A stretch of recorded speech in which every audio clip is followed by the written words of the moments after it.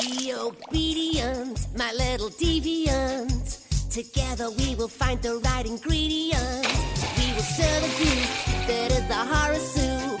And the last thing you will find is a spaghetti hoop. There's eyes and flies and anything that dies. There's a nasty surprise in every can. The meal that rises, the soup we devise, and we boil up our horror in a pan. Horror soup, it's devilishly hellish. Horror soup, it's delicious relish. Horror soup, a fright feast to embellish. Bubble, bubble, here comes trouble, scream of horror soup. Bubble, bubble, here comes trouble, scream of horror soup. Hello, everybody. I am Joe Budden, the host of your podcast, Horror Soup. Joe Budden is the host of the podcast, Horror Soup. Right here with me, I got Rory and Mal. They're both back. Rory and Mal are right here. Say hi, Rory and Mal. Hey, it's Rory and Mal. This is the Joe Budden podcast, the best podcast in the world. You wish you could be us. You wish you could be Budden, but you're not. You're butt in. That's Joe Budden. Thank you to Anthony Carrera for not only abandoning the Underworld series right as I had enough, but now for requesting that we discuss a banger of a movie, a chef's kiss, if you will. Mwah. This episode is brought to you by Anthony Carrera. If you want to pick a banger, head over to patreon.com/horrorsoup and pick the Pick a Movie tier. But if that isn't for you, get yourself some stickers, listen to some ad-free episodes, maybe listen to some bonus episodes by me, Joe Budden. Whatever works for you. I'm Joe Budden. But as Joe Budden, I'm excited. So we're going to get into Blob-related details before we fully dive into The Blob, a 1988 remake of a film with the same name way back in the 1958. Rory and Mal, what do you think about that? Blah, blah, blah. Thank you, Rory and Mal. I'm Joe Budden. The Blob is written by Frank Darabont, who wrote the screenplay for the Tales from the Crypt episode, The Ventriloquist Dummy, from Season 2, starring Don Rickles. He assisted in the screenplay for both The Fly 2 and Nightmare on Elm Street 3, Dream Warriors, and wrote and directed both The Shawshank Redemption and The Green Mile, and The Mist from 2007. Holy shit. Yeah, this guy's done some shit, man. Yeah, I knew that I recognized the name, but I didn't really remember why. I felt the same way. I was like, I've seen this name somewhere. I don't know what Yeah. the correlation is, but I've seen it. Now it makes sense as to why I've seen it. Yeah, Frank's done a bunch of shit. Also, he has 3 trademarks listed on IMDb. One of them is about making Stephen King film adaptations, because that's really all he does, casting Jeffrey DeMunn and William Sadler, and finally, Hawaiian shirts. He's a Hawaiian shirt guy, huh? Well, the thing is, it doesn't say, like, wearing them. It just says, like, if you go to IMDb and it says trademarks, the last one is just... Oh, like he puts Hawaiian shirts in his movies. I don't fucking know. It says Hawaiian shirts. I don't know if they were implying that he wears Hawaiian shirts. That's what they mean by that. So it's that he puts them in his movies. It's kind of like if you look on Tarantino's trademark and it says feet. Who had a Hawaiian shirt in The Blob? I don't know. I guess I didn't really look around for it, because I guess I was just assuming that maybe he liked Hawaiian shirts. Yeah, I wasn't necessarily looking for a Hawaiian shirt. What was Paul or Scott? What was Scott wearing? Was Scott wearing a Hawaiian shirt? No, he was wearing a Letterman's jacket. Oh, then I don't know. And I think Paul was just wearing, like, a shirt or, like, a jacket or something like that. I don't think he was wearing... He definitely wasn't wearing a Hawaiian shirt. Like, I could tell you that much. You know who I wished was wearing a Hawaiian shirt? Who? Frick. Oh, a Frigg? Brian. I meant Brian. His name's Flag, right? Flag with 2 G's? Yeah. I was calling him Frigg the whole time. Every single time during my notes, like when he popped up, when I had to write his name down, I had to go back over to IMDb to check what his name was, because I kept going, oh, Frigg did this. And I was like, his name's not Frickin' Frigg. He's a Frigg. We'll get to him pretty soon, though. But as for Franklin, was that his name? Yeah, Frank. It's not Franklin, just Frank. I added a Lynn to it. As for Frank, he also did the Night Shift collection. But Frank isn't the only writer, because The Blob was also written and directed by Chuck Russell. No affiliation to Ken Russell. But I do want to talk about Chuck for a minute or two, because this guy made some fucking bangers, dude. I had a feeling it was going to be that. And so I kind of purposefully didn't look into that stuff, because I wanted to be surprised. I'm glad you did, because I wrote this for the shocks. Like, for, like, the exclaims, you know, Yeah, and all yeah, that yeah. fun stuff. So he directed and did writing on Dream Warriors, which, by the way, was his first directing credit. His first writing credit is Dreamscape from 1984, and then 1 year later, he did The Blob. Dang. Kind of crazy. 2 really fucking good movies, like, really good movies. Yeah. 6 years later, in 1994, Chuck directs The Mask. No. He directed The Mask. For anyone that doesn't know, Jim Carrey, Cameron Diaz, but I think everyone knows The Mask. Dude, honestly, I could feel that. The second, so I looked that up after I finished watching the movie the first time. I think I watched it like 3 times in preparation for this. I think you did too, I'm sure. But after the first time I watched it, I looked that up, and it hit me immediately, because it feels like The Mask. It does. That makes so much sense. And that's not it. He didn't stop. In 96, Eraser with Arnold Schwarzenegger and Vanessa Williams. Okay. In 2002, The fucking Scorpion King. What? He directed The Scorpion King, dude. Like, okay, I will say, maybe it fell off a little bit there, but that is an iconic movie. Iconic as fuck. Are you kidding me? I mean, It might be a giant piece of shit, but it's iconic. the best giant piece of shit spinoff ever. Yes, 100%. I watched that movie so often as a kid because my grandpa is just obsessed with, honestly, like, I didn't realize when I was younger, but when I grew up, I realized the worst movies. Like, he likes the worst movies in the world and loves them. Like, he will live and die by them. Like, 2.5 Men has him crying, has him on the carpet, like, in the fetal position, like, hysterically crying. He will not miss a cable showing of 2.5 Men. It's amazing. And since then, in 2016, he popped out with I Am Wrath, starring John Travolta, Christopher Milani, Stabler from SVU. I'm pretty sure people know that name a little better. And also Sam Trammell, True Blood. Oh. You don't know him. I know him very well. If Yeah. Hillary Barraford was here, she'd be right on it. She loves Sam. And nowadays, he seems to be working on a Witchboard remake and Paradise City with Bruce Willis and John Travolta. Say anything about Chuck Russell, I don't think anyone's talking shit about him. This dude, I've noticed, like, every single movie he has, huge names. Yeah, man. This dude has connections. I mean, once you get to that point and you're able to do stuff like that, like, I mean, as in some ways, yes, you're like, I want to make a film. But, like, also, when you can just, like, grab The Rock and use him as a life-size action figure in The Scorpion King, like, just for shits and giggles, like, that's kind of fucking great, right? I want to know, like, where his start was, though, because he had giant names in his movies.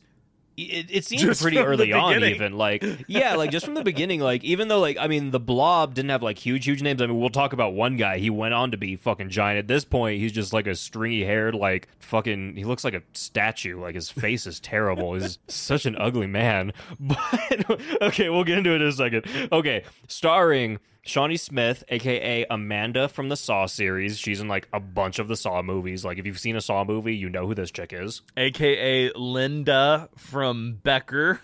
Okay, I've never seen Becker.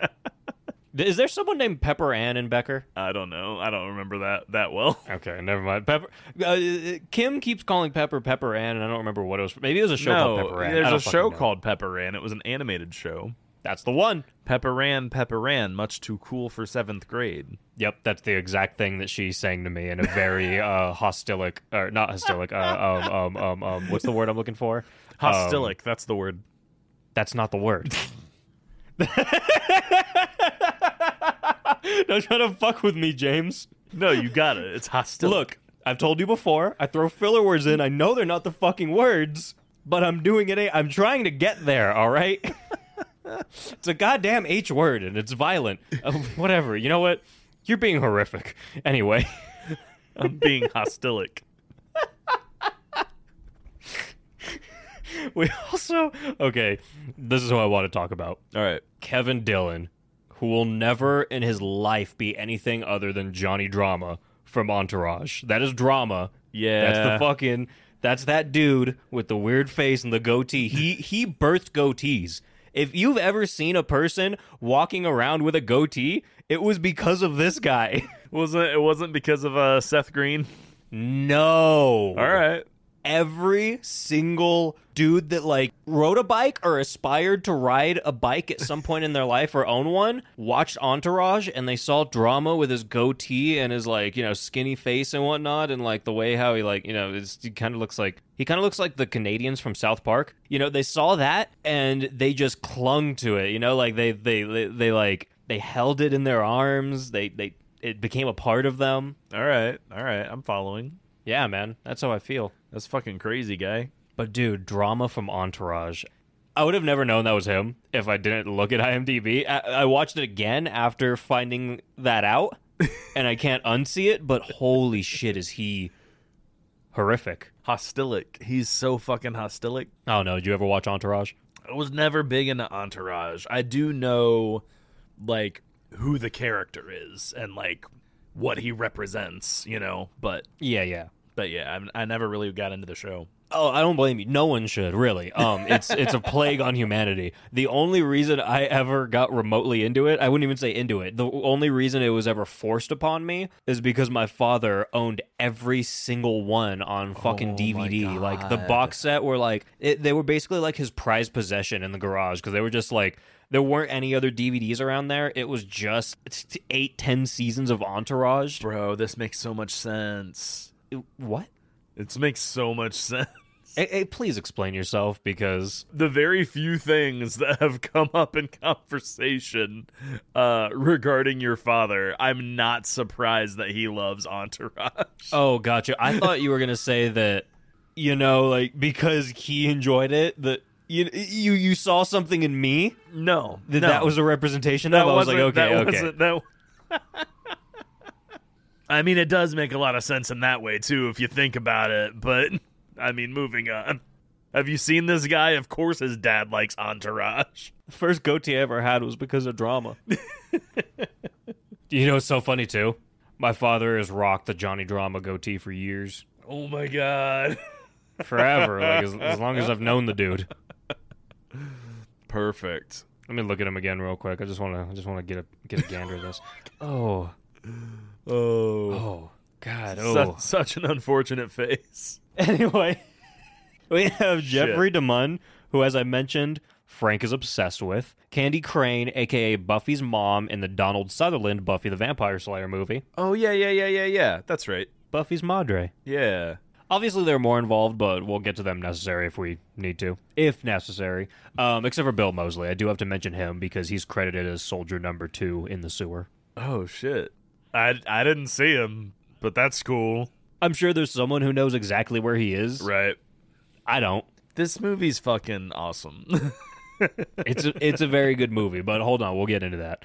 Produced by Andre Blay, who also produced Prince of Darkness, Brain Damage, They Live, and Village of the Damned, among many other things.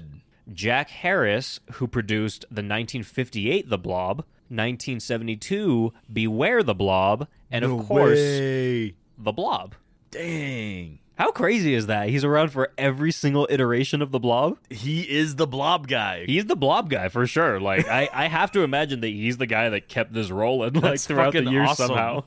I don't know that at all, but Rupert Harvey, who produced Critters, Nightmare on Elm Street 5, The Dream Child, Critters 3 and 4, and he also wrote both of them and directed 4. He also did Critters, A New Binge, Critters Attack, and James, can you guess the last one?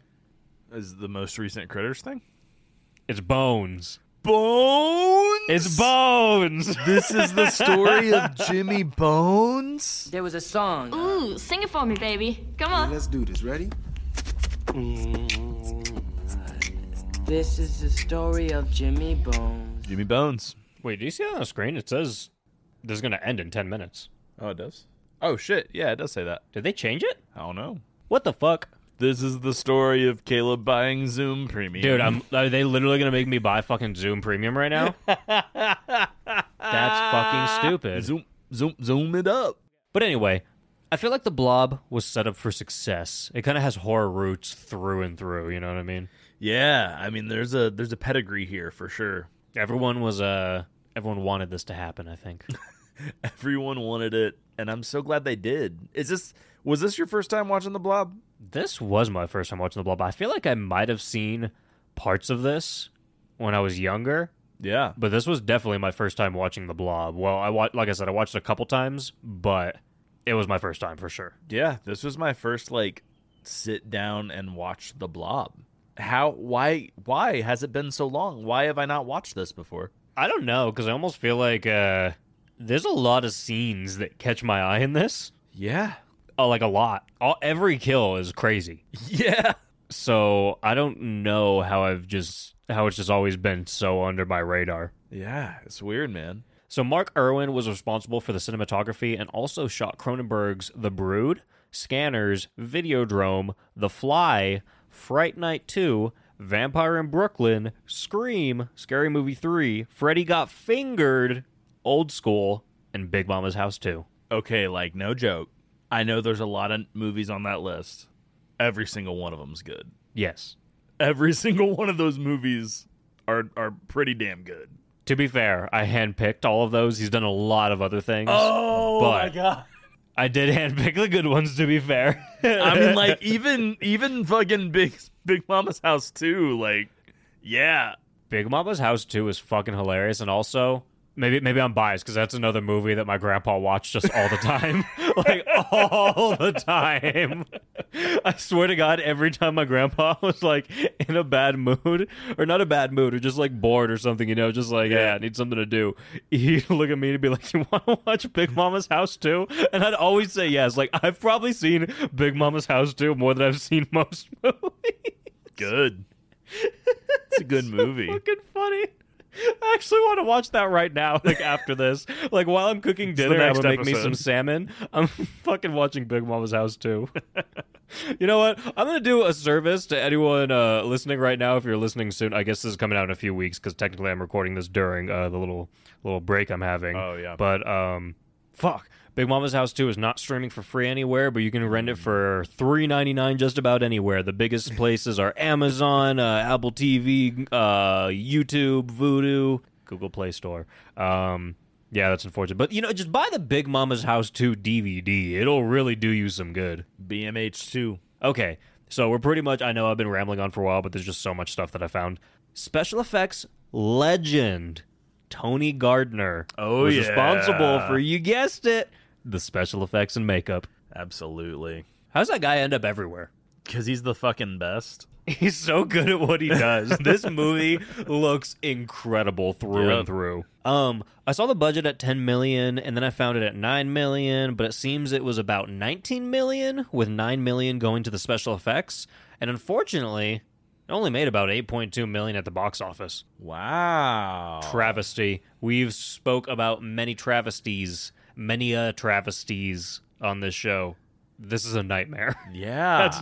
That's not cool at all. This is so worthy of so much more. Man, I wonder why. Maybe it's because the director didn't really have any credits at the time. I think this was, like I said, his second movie or something like that. Yeah, for whatever reason, people just weren't on board with the sci-fi horror thing, I guess. And this was 88. Yeah. It makes me sad knowing or just hearing about movies that didn't do good in 88, because this is my favorite year for horror movies. I think I've said it many times. Dude, I wonder if part of it's just because, it was a remake of a movie from the 50s.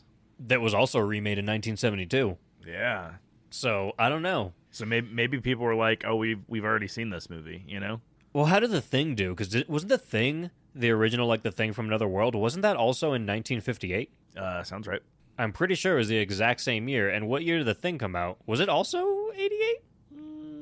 Maybe. But The Thing was pretty panned when it came out, too. It didn't get popular till much later. The Thing was 82. Made $19.6 million. Still a lot more than this one. I mean, it made double of what this one made, but that's still not a ton. I mean, the budget it looks like it was between 10 to 15 million. So really, The Thing didn't make money either. Yeah.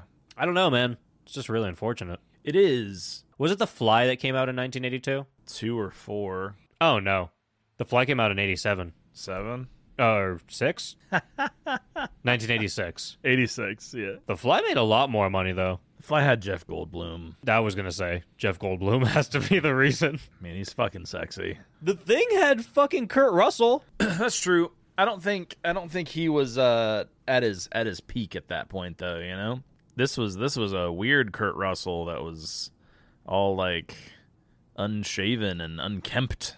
How famous do you think Keith David was at the time? I don't even know. Okay, well, never mind. I guess I like Keith David a lot. I love Keith David.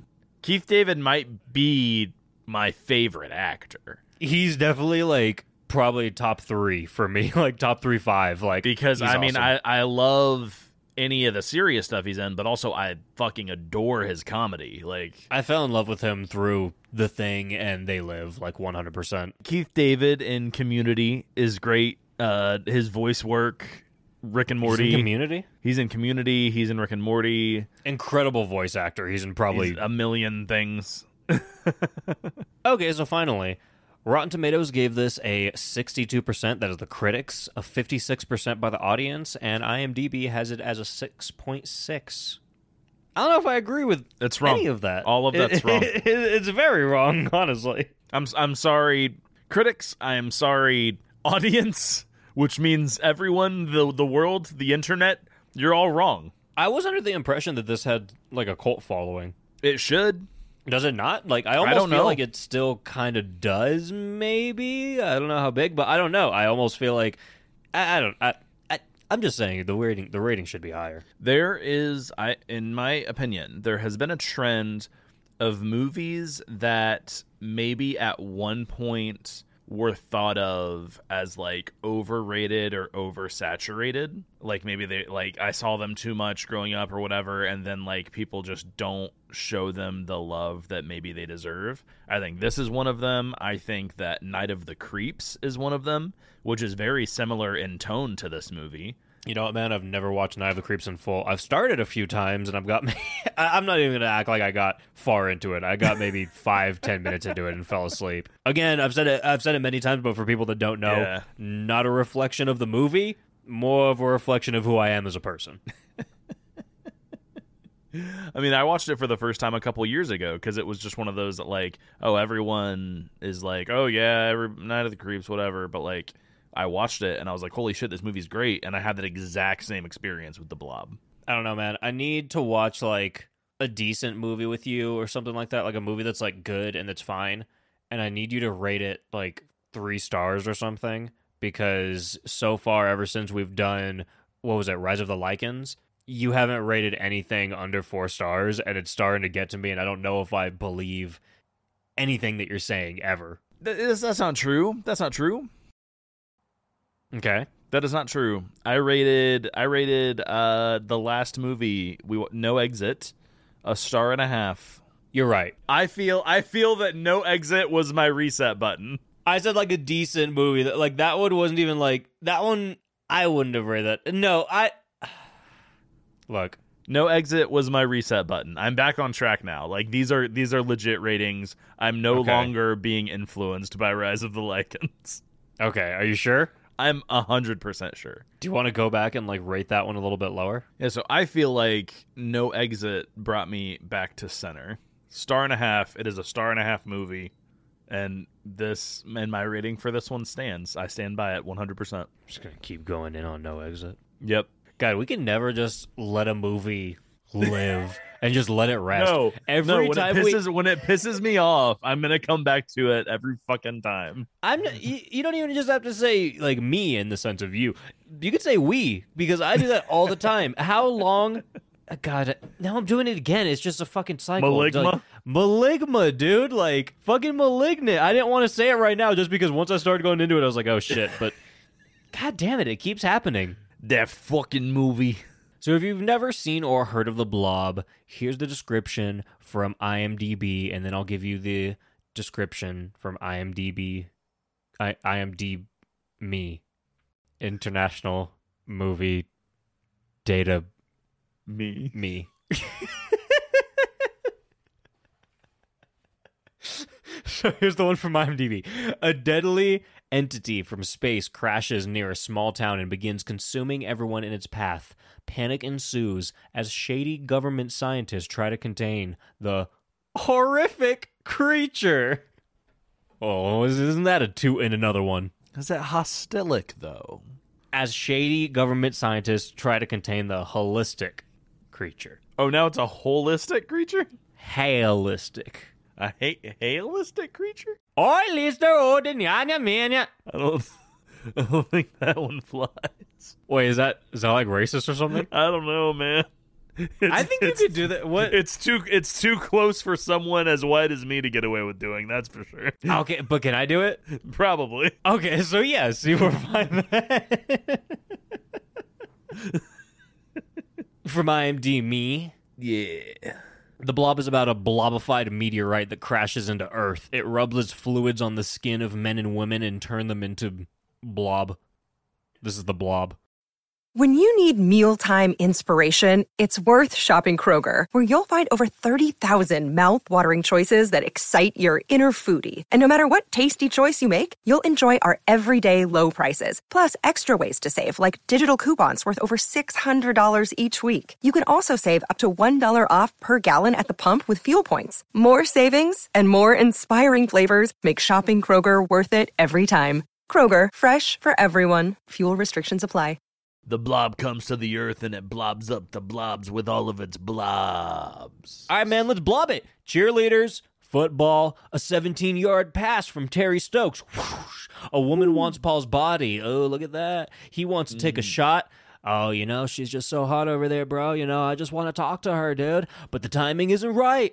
Timing is everything, Ha-ha. Yep. I wish I could do, video podcast just for specific parts of the podcast, so I could just do I wish actually, let me take it back. I'm gonna start making every podcast a video podcast on Spotify and stuff, and then you're just gonna see just video overview. It's not gonna be an actual podcast. It's just gonna be me kind of moving around and getting in different positions and doing different Shaw, dude, and crossing my arms, and I'll be standing back I'm going to be acting like a Limp Bizkit music video. Shaw, dude. Yeah. Yeah, dude. We're going to do it. Shaw. So that's a promise that I'm making to the audience. Every episode like that forever. So we get introduced to Kevin Dillon. He looks horrifying. Terrible. He never fills out during his Johnny Drama years, but this whole blob stint didn't help whatsoever. He has a little motorcycle. That's everything you need to know about this guy. He's disgusting, he's the worst, and he has a motorcycle. Dude, it is kind of weird because he's supposed to be the cool guy, right? And I have a hard time believing that that's what they're trying to do. No, but not even the look you're giving me, I know what you're about to say. Not even in the sense of you know what I mean? They're trying to make him the cool guy, but they're also not. I feel like they know that he's not. Do you think they're playing on the fact that he's really not? He's the hero of our story, right? Is the hero, and even though we were all set up to think it was Paul, I might have lost my boyfriend, but I gained a boyfriend. Yep. That did happen. This is really just the story of someone getting over a relationship faster than anyone else has ever gotten over a relationship in the history of ever. It's pretty quick. Well, not even just getting over a relationship, when your significant other gets terribly murdered by a giant piece of gelatin. All right, are we just gonna go there? Are we there yet? I mean, we could say that. I mean, I'm sure people know that a blob is gonna kill people. That's not spoiling anything, right? I mean, yeah, but about whatever. Paul's fucking dead, dude. Moving on. Bro, Fuck Paul. How this movie is already so awesome. I'm gonna be completely honest though. It took 15 minutes for Paul to die. It did not it's not that's what was awesome about it. I know, but I'm just saying. Me saying this doesn't affect anything. It's not like we spent a lot of time with him. We're not gonna oh, Paul, I got to know him so well. We see him for 3 scenes. I thought Paul was our guy, and then he gets fucking mutilated, and it's the kill that's on the cover of the box. That is, and it also looks like the cover of The Stuff. Yeah, it's pretty similar. Fuck Paul. I think I just like this specific subgenre. I like the Thing movies, the Stuff movies. Fuck, when you started saying I like this fucking genre, you made me forget the actual genre name. It's ooze horror or whatever, or goo, something like that. Yes, but no, it's sploosh, gloop, melt movie. Melt! They're melt movies. Melt movies. Listeners, I'm cutting so much of that out, but it took me so long to find that, and I couldn't remember for the life of me. I thought after I had like splatter in my head, for some reason I had S in my head, and I kept trying to think of S-related words. It's a goddamn melt movie. I love melt movies. Yeah, dude. I mean, they're fun. I like when things are gooey. I like when things are like deformed. I like when things are just like slimed up, you know? All that stuff is good to me. Yeah, I mean, and even for me, one step further, this type of melt movie, I like the stuff does a similar thing where like it's like a pretty like widespread panic, like almost like a disaster movie, melt movie. I love that combination. Yeah. I mean, it's classic, but it's classic for a reason. It's good. So let's get back to Drama. I'm just going to call him Drama the whole time. I mean, I might call him like Frig or Flag a few times or whatever. Brian. But it's going to go in between. I'm never going to call him Brian. It's going to go in between Drama, Flag, and Frag. No, Frig. Yeah, Frog. He kind of looks like a frog. He is a frog. So it seems that his bike isn't doing so good on account of he crashed it, and he gets some socket wrenches from his box. His boss? Also, that bike he's riding would cost roughly $10,000. Just saying. Moving on, because that's what the movie does. They're like, "Hey, he crashed his bike. That's crazy, huh? Let's keep going." No, it's a setup. It's a setup. Okay, this is the biggest. This is the most. I was gonna wait. I was gonna wait for this until later. But this movie, the reason why it's so great from a storytelling perspective is this movie does this thing where it is obsessed with setting up dominoes just to make sure that they knock them down later. That is very true, because that's the entire movie. I was going to say, it's a never-ending cycle from beginning to end. It's a setup, and then eventually that's going to get knocked down, and that getting knocked down sets up something else. Like, that's the whole thing. And so this is the setup from what we're going to hit later, where he tries to jump his motorcycle over this little ravine or whatever on this bridge, and he chickens out, and he can't do it. And that's how he breaks his bike. Also a shout-out to Stephen McQueen. Yeah.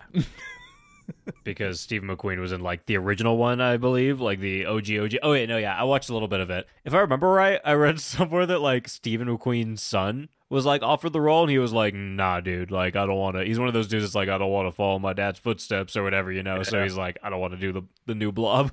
Interesting. So then they got Entourage Drama. Extreme. He wasn't an Entourage then, but God, it's crazy how different this guy looks. His fucking... Can we talk a little bit about his hair? Oh, yeah, we should. This hair would look like, I guess, kind of... You know what? No, I don't like... There's a dude... Isn't it the Culkin brother or whatever in, like, the Halloween 2018, I think, that has that haircut? Kinda, yeah. One of the Culkins? I don't remember which Culkin that is. Yeah. Billy Culkin or something? Broden. Or a Sam Squanch Culkin? Anyway, okay. So Paul and his bud are heading over to the pharmacy to pick up some condoms, which Paul, like we said, thought he was going to be our main guy. He's not going to last long. His bud is Scott. We'll talk about Scott. He's also not going to last long. They're heading over to the pharmacy to pick up some condoms when they get interrupted by the local reverend, who kind of just wants to know how everything is going, you know? Yeah, I guess. It's weird. It's a little weird, but I think he was just... I feel like he wasn't trying to be that. He was just kind of like, hey, bud, going to church? No, he was being weird. I think you're just saying that because he's a little goofy looking. Nah, bro, he was being weird, and he gets real fucking weird later. Because, again, they set up a domino of, like, maybe this guy's weird, and then later on they're like, oh, yeah, he's fucking weird. Wait, what did he do? He's running through the fucking streets, being like, the end is coming, the end is coming, and then at the end, he fucking keeps the blob in a jar. Okay, yeah, the end I remembered. I meant, like, before that. Yeah, he goes crazy. He becomes obsessed with it. Yeah, but things happened at that point. Like, he went through some... I feel like when he was doing The End is Near, that's fine. No, it's not. He was being weird. There was a giant blob attacking the world, so I'll give him a pass on that one. You know? Seems fair. No, that's not the proper response to stand outside and shout, "You're all gonna die and go to hell." Like, do something to help, or like provide shelter for people. Like, you're a fucking church. To be completely honest, though, I don't give a shit what this guy's doing. The script does, so fuck you. You're wrong. He's like the main villain. The fuck are you talking about? He's the main villain. The Blob's He's the main more villain. evil than the Blob because he keeps the Blob so that he can use it to unleash Armageddon in the near future whenever God feels like telling him to. He's the fucking villain of the movie. We don't know that. We do now. He literally says that. I saw him holding a blob in a jar, and then the movie ended. You know, we didn't get a sequel, so maybe... No, you didn't. You had it on mute because he literally says out loud, I will unleash this when God tells me to. But what I'm saying is maybe he has a change of heart off screen, and it never happens. We never had a sequel. We don't know. So maybe he's all right. Fucking shove the Blob sequel up your blob ass. Look, he could be all right. No, he's not all right. Maybe he's a decent guy. No, this is a setup. We just talked about this. Should we just end this here? We already talked about the end of the movie. Like, That's the we whole gave them movie, everything. guys. Should we just... Is this how you do movie podcast? Okay.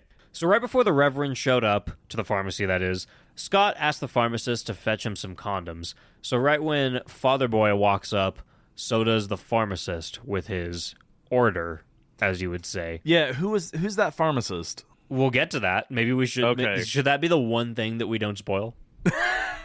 We'll give people a little bit of suspense, you know? All right. We'll spoil like every single other thing, but we'll just leave that pharmacist. All right, that's fine. Once we get past that, we're going in. Like, we're just gonna like. All right. We gave them the background. You know, do they need the middle? We could just give them the beginning and the end. You gave them the cookie of the Oreo. They got to find their own cream filling. Exactly. No one likes the cream. All right. James likes the cream. So he used a standard move to get out of the whole ordeal, the whole blame it on your friend move. It's a really good move. And in the end, everyone thinks Paul is a dick because, the Reverend thinks he is a horny bastard. The pharmacist, he kind of thinks he's a horny bastard, but he doesn't really care. He kind of just thinks they're both kind of dickheads, and he doesn't really want anything to do with them. Right. He wants them to go home. Fuck Paul, man. And now, at around 15 minutes, the blob lands on Earth in the form of a meteorite. An old man finds it. Just some random old guy, you know, he's just chilling. He pokes it with a stick, and it seems like things are no longer going his way. Yeah. So we cut back to a house, specifically the house of Maggie, a.k.a. Paul's date for the night. So we start listening to her younger brother's conversation with his friend about Garden Tool Massacre, your classic slice and dice, to which Mom tells them, you can't go. And really, I mean, it was their fucking fault. One of those kids was a total idiot. He was like, oh, yeah, we're going over to see this horror movie that we're not allowed in. My brother's sneaking us in. It's really cool, dude. Ha ha. You know what I mean, Mom? Fist bump. I mean, you're right, but also she says, don't go see that movie. Okay, bye. And then lets them leave. No, 100%. She said, you can't see that movie. And then 5 minutes later, the kid goes, all right, well, I'm going to leave. And she's like, where do you think you're going? So I'm like, oh, yeah, she's going to tell you can't see that movie. And he's like, don't you remember? I'm going to go stay the night at his house. Okay, cool. You have a good night. Grab your jacket. It's like, clearly they're going to the movie. But that isn't that important, I guess, at least for now. It is a little bit important later. In a weird way, why is the movie theater so important? Okay, whatever. I don't know. Why is the movie theater important to the blob? Okay, it's fine. What is important is Paul meeting Maggie's father. She walks him into his room, and he's sitting in a standard dad chair. A lazy boy. Yeah, I actually meant, who is the actor? Oh, that's what you meant? Yeah. No, some fucking guy. Nah, dude, that guy's in a lot of shit. I just don't know his name. Art LaFleur. Art LaFleur. I actually have even looked up his name before. Yeah. You know what? You probably saw his name a lot pretty recently, too, because he just passed away in November of last year. No. Fuck, that sucks.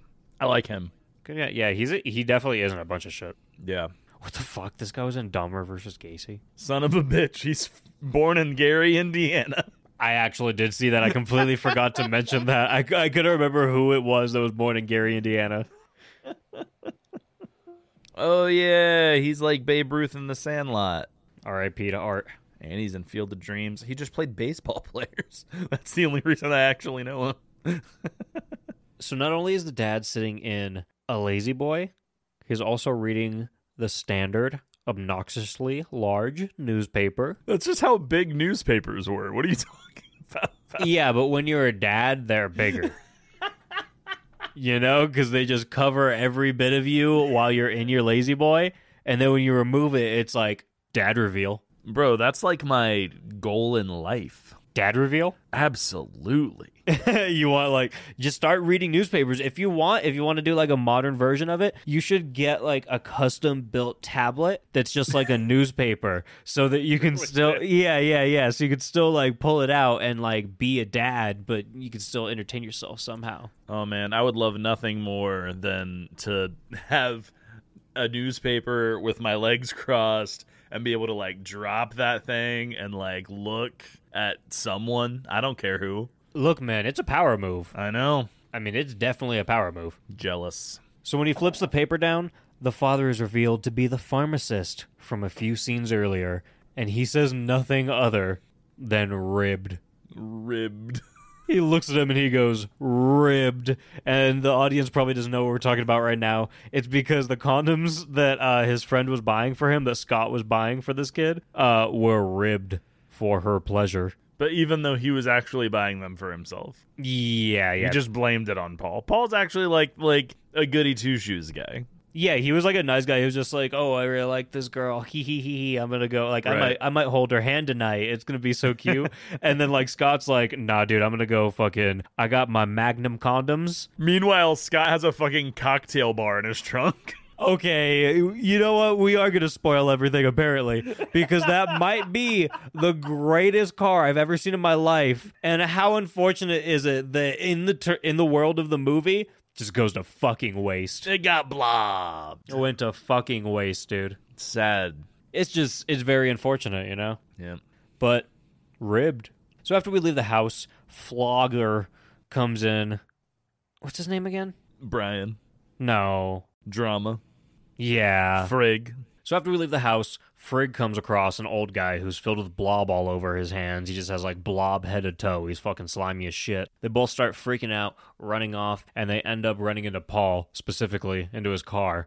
And Paul is pretty quick to blame Frigg for beating him up or something, but I'm like, I don't know. This dude is filled with juices. Are you sure that this was just like from getting beat up? But he orders Frigg to get into the car and come with them to the hospital, which I don't know if, like I came across some. Let me break this down. If I hit an old guy with my car, but then I thought that old guy got beat up by some other guy before I hit him with my car, I'm not going to invite the guy who I think beat him up into my car. Yeah. Especially with my date. Well, I think that he's kind of like, oh, you rascal, you gotta answer for this. He's just, he's a... Paul and Brian have like the dumbest dick measuring conversation I've ever experienced. Yeah, I kind of wish like Paul wore glasses and had like a more uppity voice, and he was like, "Hey, you drama, you gotta get in this car over here, why I oughta." Yeah, that's pretty much who he is for sure. I know, but I wish he had the voice. So they get to the hospital, and the receptionist does the standard, I don't care about your issues kind of move. Nah, bro. The receptionist straight up tells them to fuck off. It's true. She's like, no, I ask someone else. I don't work here. Like, she's like, I'm not dealing with your shit today. Because the thing is, anytime someone comes inside of a hospital door freaking out, there's probably a pretty big issue. And she goes, hang on a minute. And then she licks the tip of her fingers and like slowly just like starts turning some pages in like a file, and then just looks up at them and goes, "All right, what do you want?" And then like even when she finally starts tending to the problem, she doesn't tend to the problem at all, because before she even thinks about helping the dying man, she goes, "So you have insurance? Blue Cross? Anything?" And then they're like, I don't fucking know this guy. Like, help him. We're bringing him to the hospital. He's blobbed. Help him. He's been blobified. And also, when you really think about all of it, it's like, you're not even a nurse or a doctor or anything like that. You're a fucking receptionist. There's no way this affects you. Like, I'm so positive that she doesn't even come near the payment/insurance part of things. She also goes, the doctor is with another patient right now. I'm like, It's a fucking hospital. It's like, do you have one doctor? Like, there's not a nurse or no one can see this man. Not a single person can help this man. The hospital looked pretty big. If there's just one doctor there, I think you need to... You're a little understaffed. Maybe you need to call some people. I don't know. And then Brian just ducks out. He's like, if you need me, you know where to find me. How do they know where to find him? Quote for quote, that's what he says. And quote for quote, I don't know where to find him. I don't, like... Are we supposed to know?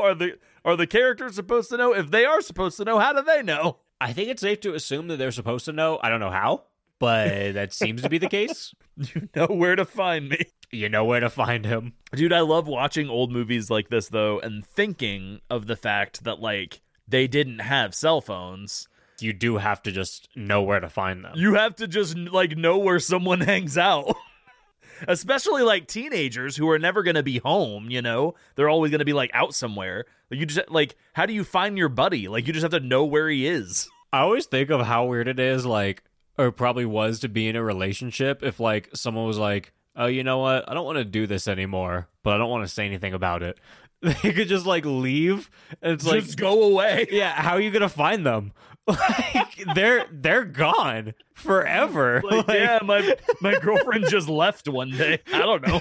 Like, you can't Google it. You can't go on, like, it's Instagram or something to be like, like, oh, where have you been hanging out? It's like, no, you're just fucking gone. I mean, it's that classic, like, dad went out for cigarettes and never came back. It's like, yeah, my girlfriend went out to get ice cream and she's gone. Maybe she died. Maybe she got murdered. I don't know. But it's 1988, so I can't call her. I don't know where she went. She's not answering the random payphone that I'm calling. I've been calling random payphones hoping that she'll just walk by and answer, but so far, no luck. It's kind of crazy shit when you think about it, man. Like, how do people live their life like that? Remember addresses? I don't know, man. It was a different time for sure. But now this old guy's in the hospital. You know what? He gets sent to this room, and Paul and his chick is Meg. I thought they said Maggie at one point. Did you hear that too, or No, I heard Meg. You never heard them say Maggie, though? Nah. I swear to God, the first time I heard her, like, or one of the first times I heard her mentioned, they said Maggie. You crazy. Okay, whatever. So Paul and Meg, they're just, like, waiting around, seeing what's going on with this old guy, which I guess props to them. If I was going on a date and, like... Well, I guess they did hit him. Never mind.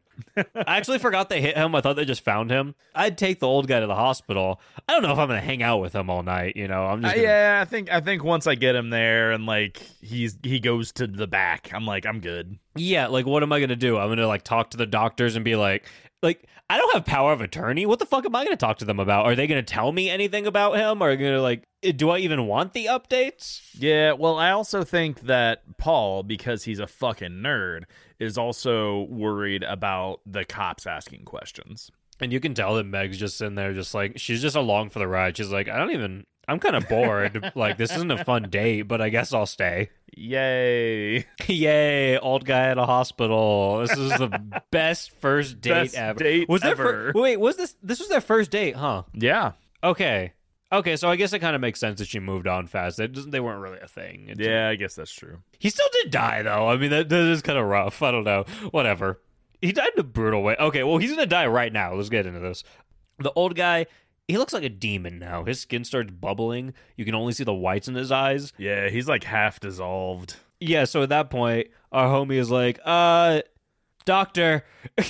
And he grabs a very reluctant to follow doctor, and they check out the melting man. The doctor's awesome. Wait, why? He's his name's Jack Nance, and he's basically been in almost every David Lynch thing. Oh, really? Okay. Yeah, I don't watch like, enough David Lynch. I love David Lynch, and like everything I've seen from him is good, but I don't know like who's in his movies and like who his regulars are and shit like that. Yeah, that guy's a regular, and he's most famous for being like the fisherman guy in Twin Peaks, which is he's the one who, I mean, he basically opens the show. He discovers the body that opens the show. But also he has this scene where he says, "There's a fish in the percolator." The percolator? Yeah, somehow a fish got in like his coffee maker, like in the percolator. So he's like, "Don't drink the coffee. There's a fish in the percolator." So I fucking love this man.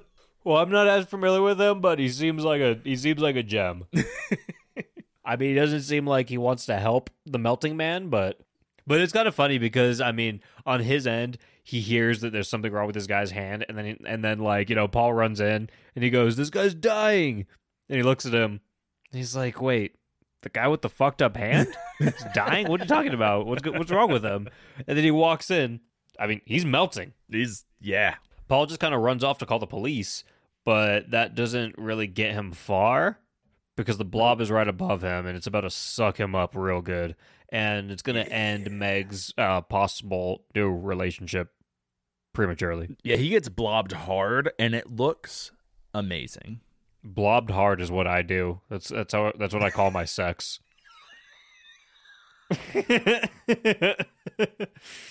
Sex with me is like getting blobbed Hard. if you catch my drift. It's very sad. Blobbed hard.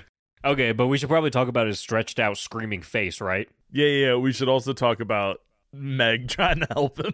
Did she try to help him? She rips his arm off. Oh, she did. Did she knock herself out with his arm? Yeah. I was gonna say, because she knocked herself out with something. I was pretty sure it was his arm, but She like goes to try to pull him out and his arm just comes off and hits her in the face. Imagine trying to save a dude that like you were possibly gonna like. It's like I might have fucked that guy tonight. And then now you just knocked yourself out with his arm. That sucks. It's a rough day. Yeah, you've had a long day, bud. And the fact that she keeps going, like Meg should have just went home, took a bath. I mean, she's going to end up doing that. After Paul dies, we head over to his buddy Scott, however, and he's on a date. And may I say, actually, I won't say he has class. This dude does not have class. He has no class whatsoever. But what he does have is style. What he does have is a tiny little electric mixer just for his minibar cocktails. Dude, there's like little fruits in there. There's like, he has garnishes. He has like little mixers. There's like, it's like shag in his trunk. Like it is shag. It's great. It's awesome. I want to get someone to do that to my trunk. If I don't get that done to my trunk, why do I have a trunk? What's the point of life if you don't have a cocktail minibar in your trunk? What is trunk without funk? Oh. I'm just saying, you know? It's done. Episode's over. Unfortunately, right when he gets back in the car, his date passed out. But it's apparently not unfortunate for him. He sees it as an opportunity. That's never a good sign. Yeah, Scott's a bad guy, folks. Scott's a baddie. You know, see, I wanted to say he had class right up until this. You know, I liked the trunk. The trunk was presented well. I liked the trunk. The trunk was presented well.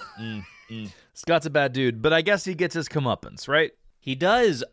This is, again, insane. And this kill was like 2 minutes, 3 minutes max after another insane kill. Yeah, it's pretty quick. It's fucking crazy, man. So this girl, she's passed out. He starts to unbutton her blouse. He does a really scummy thing where he's speaking to her passed out body as if she it's gross. wasn't passed out, you know? It's gross. It's disgusting. It's like he's trying to like make it okay for himself, you know, in his head. He's like, oh, okay, yeah, you know, it's fine. You know, I had a conversation with her. Sorry, buddy, you didn't. She's completely out. It's nasty. Yeah, it's very uncomfortable. But then he puts his hand in her shirt and he goes to grab her boob. And then the blob is the boob. This should be called the bloob. The boob grabs him back. The bloob grabs back.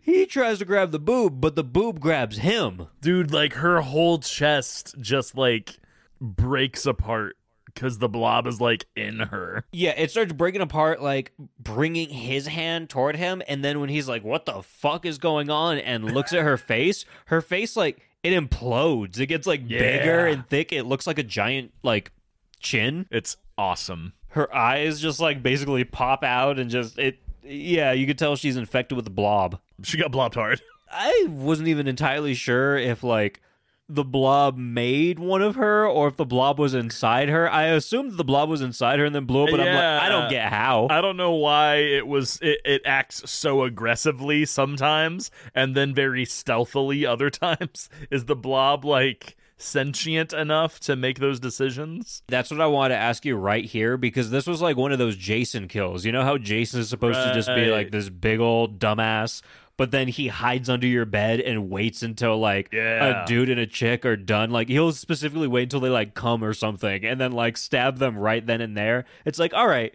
this guy's planning a bunch of shit out. Obviously, like he has some brain power. This blob is like conniving.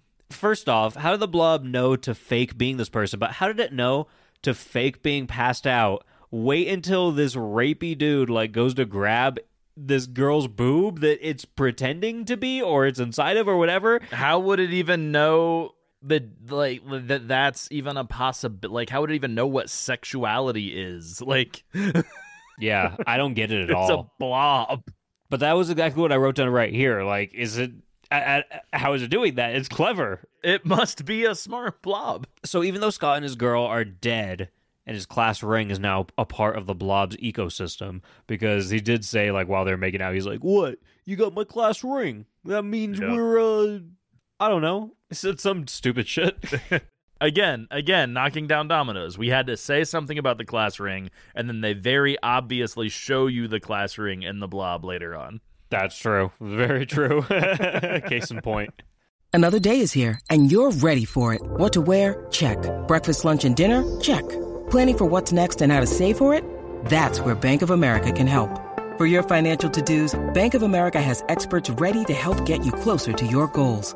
Get started at one of our local financial centers or 24/7 in our mobile banking app. Find a location near you at bankofamerica.com/talktous. What would you like the power to do? Mobile banking requires downloading the app and is only available for select devices. Message and data rates may apply. Bank of America N.A., member FDIC.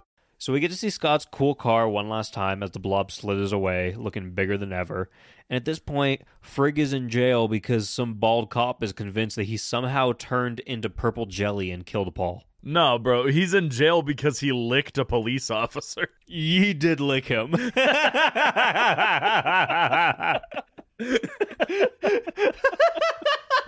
totally licked him. Dude, no joke. My son was watching at this point, and I was like looking down, typing notes. I was typing notes, and then I kind of missed it, and I was like, wait, did he just lick that cop? And he's like, yeah, he did. He's like, and you know what? I liked it. Holy shit, that's so fucking funny. I actually forgot about that part completely. Did you watch this with subtitles on? I think I might have the first time I watched this again, like right before we started recording this, and I did not. At least the version that I watched, anytime the blob was on screen, it said slimy gurgling. I love when there's just weird noises, and it's mostly in, you know, old 80s movies or something like that. Right. I mean, it's in a lot of horror movies, obviously, but like especially in 80s movies, the noise is just so weird, and the subtitles... They always have to find a way to describe it. Yeah, and you know it's always just some random person who just like happened to be there that day that like, they're like, oh, well, I think this is a Schlieba. Yeah, they're just like, fuck, how do I type this one? Okay, slimy gurgling. I would have wrote like blobstrosity. I definitely would have said blob sounds. blob approaches. Blob noises. What if you could put like GIFs on the subtitles? What are you thinking? You clearly have one in mind. you know that clip where that kid walks up to his mom who's like stirring macaroni and he's like, Mom, that's what good pussy sounds like. That's what good pussy sounds like.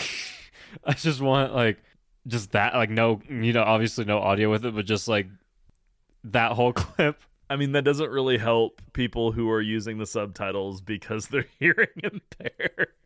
You might be right, but it would help some people. It might help some people. Oh, it sounds like macaroni in a pot. What they could do is they could put subtitles on that clip. So then that says slimy gurgling. No, then that says, Mom, that's what good pussy sounds like. So then they know what's going on in the GIF, and then you gotta like, you know, maybe it's a lot of steps, but I'm following. You think the blob sounds like what good pussy sounds like? Oh yeah, got it. Yeah, 100%. It's like peak. If I could have a GIF, you know what GIF I would want? Yeah. I'm skipping ahead a little bit. How much do you have? Good amount. Oh, okay. I was going to say I want a GIF of that guy fucking plunging that sink. Okay. He's furiously plunging that sink. I mean, he is. He is jerking off that plunger. He gets turned loose. Not this guy, but the previous person I was talking about. Frankly, they have no evidence that Frigg turned into a giant gelatin and killed Paul, but they do have evidence that he licked his face. But they still do think that he turned into giant gelatin and killed Paul. Maybe. But when he leaves, Meg approaches him because Frigg is the only other person that seems to know what happened. You know, he's the only other person that was there. He basically tells her to fuck off, though. Yeah. And then he heads into a diner that he's a local at, and Meg follows to further question him. Oh, shit. Is this where we can find him? That's where you can find him. He is a regular.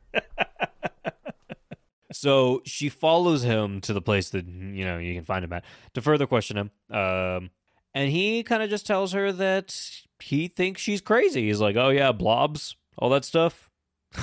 You're fucking batshit, dude. And she goes, oh, okay, you're one of those two. Runs off. Then he's like, no, wait. I'm comforting you now. He's like, no. I'm different. Did you see my leather jacket?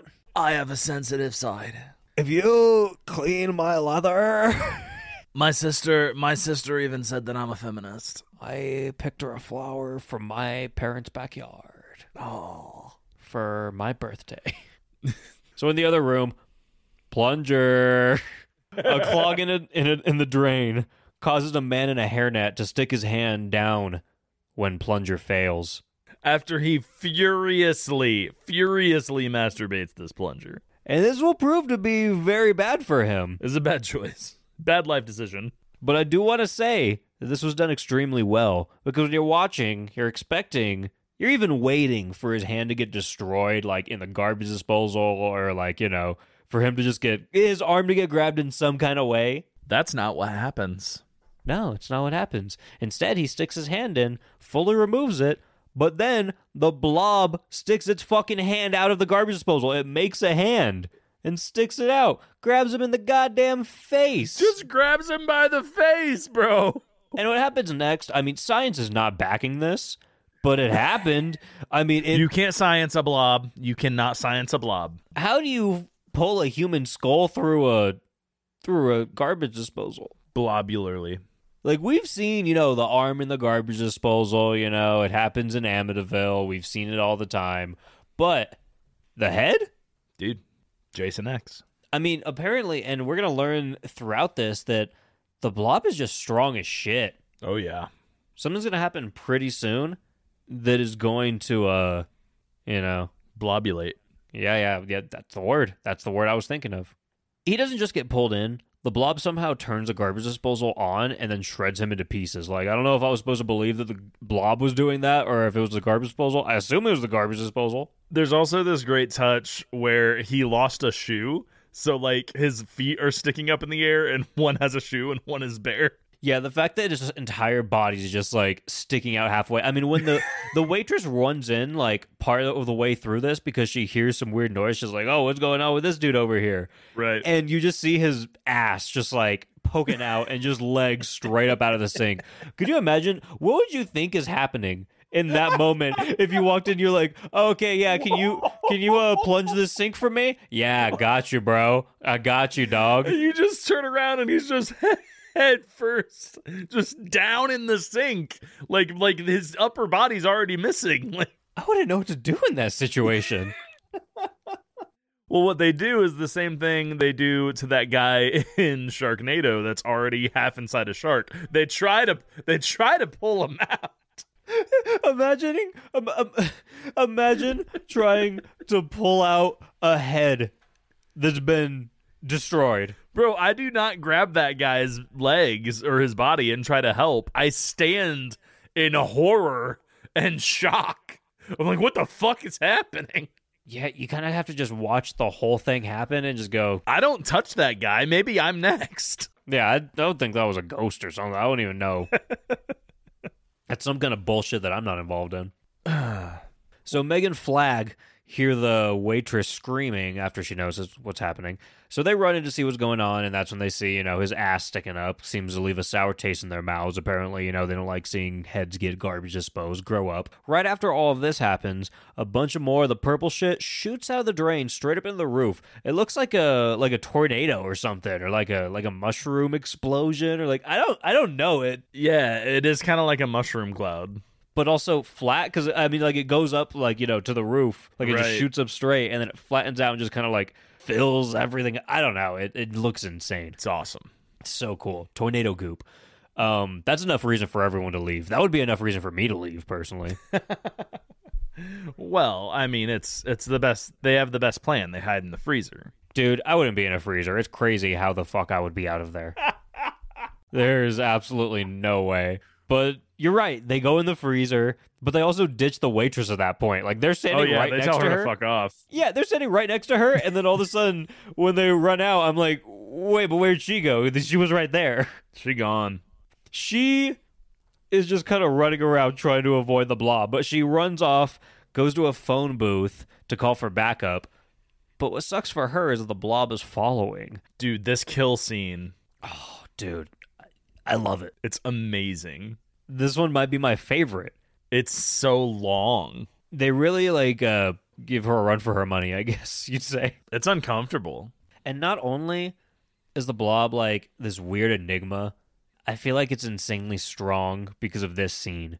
Because this chick is inside of this phone booth, and, it wraps around the whole thing, and it breaks it. So you're like, okay, yeah, you're pretty buff. I see you. I see what you're doing. I get it. But then, when it breaks, she doesn't die from suffocation. It looked like she died from pure gelatin force. It just smashes her. Dude, it, broke her in half. Yeah. How strong is this gelatin? I don't know, but it's cool. Because when I first saw this, I just assumed it was going to go in there, maybe break in. It was still going to be outside, so it was going to make some kind of seal. And then it was going to, fill it up, and she was going to suffocate.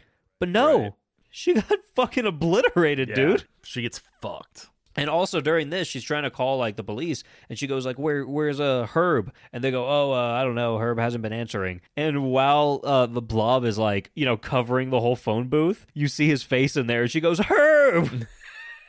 Fucking crazy. It's so good. So Fran is confirmed dead along with Herb, but Megan's Frigg. He's a pirate now. Meg? Is that her name? Yep. Whatever. Back to Frigg and Meg in the refrigerator. They're good, but everything, it isn't over yet. This isn't over. They're searching for the cop Briggs. I don't remember. Why were they searching for him again? They asked someone about him. They were like, oh, he might be out here, and there was a forest, and I think they were like, the blob crashed in the forest, something like that. I don't know exactly why they're looking for this specific cop. I think it's just the only cop that, she trusts. Because she, knows him. But he was a dick. He was... No, because he was the one that was fucking with friggin'. Yeah. I don't know why they want that specific cop. I missed that. They definitely did kind of explain it, but I think it was stupid, so I didn't really care. I just want to know why he has a hook.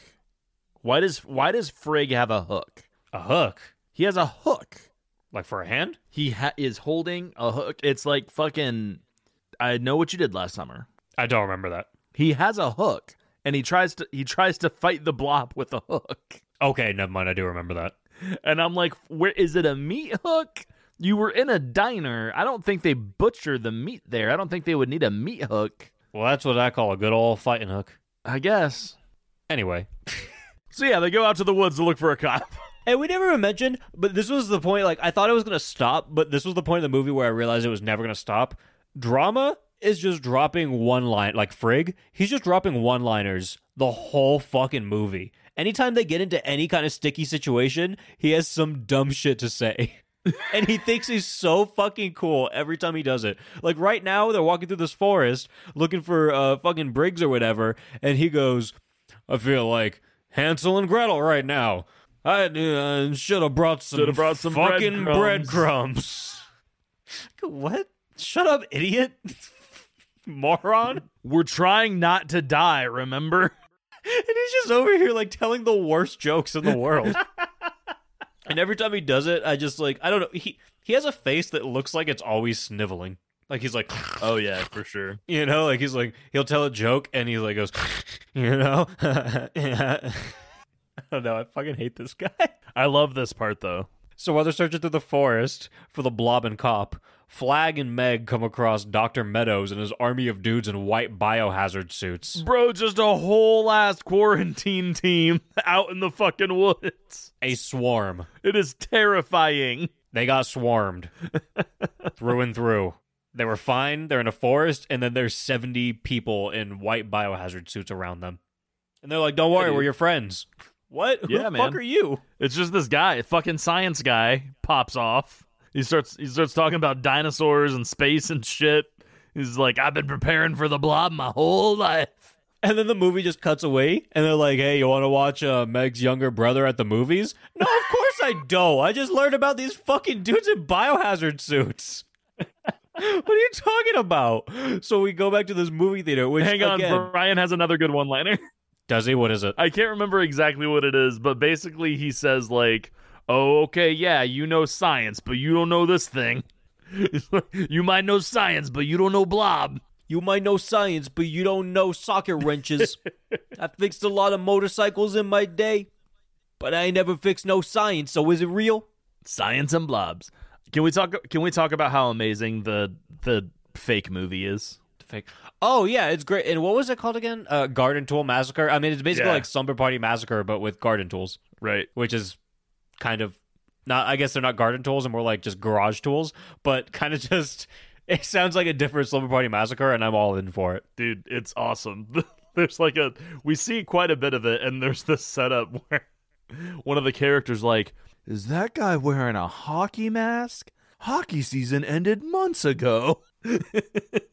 Why are movies within a movie always so much better than I love movies within a movie. They're always awesome. when I think of like all the really good movies within a movie, I'm very confused as to why those aren't. Why didn't they just make that as the movie? You didn't have to make the other movie. Why can't they stay consistent with that in just like other movies too? You know what I mean? Yeah. It's like, why can't you keep that vibe going that like is just so great in these movies within I a movie, know. like Stab, like the one with Luke Wilson. Stab. Yeah, absolutely. So fucking good. And I mean, like, not to say that Scream is bad at all. Scream's fucking awesome, but I'm like, I want to Stab. I would watch a whole Stab movie. If they made the whole thing, I would watch it.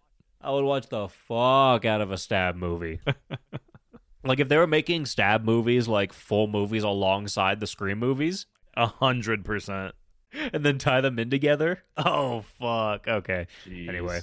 So they're at this counselor killing movie, but they're not the spectacle here. The fun part is the projector dude who gets attacked by the blob when he sticks his head into the air ducts. There's this whole thing where he's like, the air conditioner isn't working. He calls his boss. He's like, hey, dude, can you come fix this? And his boss is like, fuck you, the air conditioner's working. He's like, well, I'm actually here. So you want to come and feel the fucking room? Because I don't think I'd be calling you and telling you that the goddamn air conditioner isn't working if it was. And we see this manager later, and just by seeing his face, you're like, oh, he's a piece of shit. Oh, yeah, you would definitely say that the air conditioner's working when it isn't. Fuck that manager. Why would anyone in the world ever call someone and tell them that an air conditioner isn't working if it was? Especially if they're working in a movie room, like where they're the projector person and they don't have to be around any person or their boss or anything. Why would I want to deal with you? I don't want to interact with someone. Dude, actually, I wrote down, like, this scene is like a whole ass bygone era. He's like reading a comic book up in the projectionist booth. Like, he like starts the movie and he's like, well, I don't have anything to do for an hour and a half, so I'm just gonna sit here and chill. But he can't chill because the blob's making it all fucking hot. You want to know something, James? And if I wish that I could live a life where that was my job, to be a projectionist, want to be a projectionist. I would give anything. Even right now with podcasting as my full-time job, I would love to, like, at least part-time be a projectionist. I would love to just sit there and watch some fucking movies and shit. Like, It's the best thing in the world. Unfortunately, they basically don't exist anymore. they kind of are. I looked into it, and you could do it. You just gotta, and some places still have like 38 millimeter and shit like that. And they're like, Yeah, I mean, you're in California, so you can go to places like that.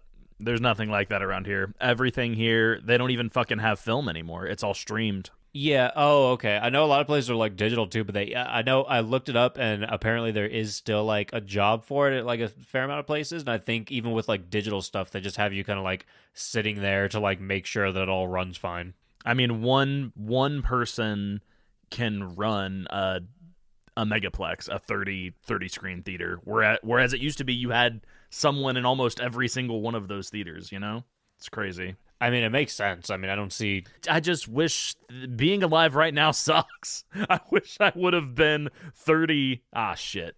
Anyway, we should learn it. We should learn film projection on the side. That'd be fun. I'd be down, and then we're just gonna have to find a place where we can like do it. We can find a place and we'll be like, can we be like a duo, like a tag team? Like, can we can we project this movie together? And can you pay us? And like in Step Brothers, we're like, yeah, can we do this like job together? But like they're gonna have to pay us like. They're not going to split it though. They're gonna pay us the same amount. Yeah. But if they really don't want us, we'll take the split. Just pay us in beer. It's fine. Honestly, just give me the room. Don't even pay me. Yeah. Doesn't even matter that much.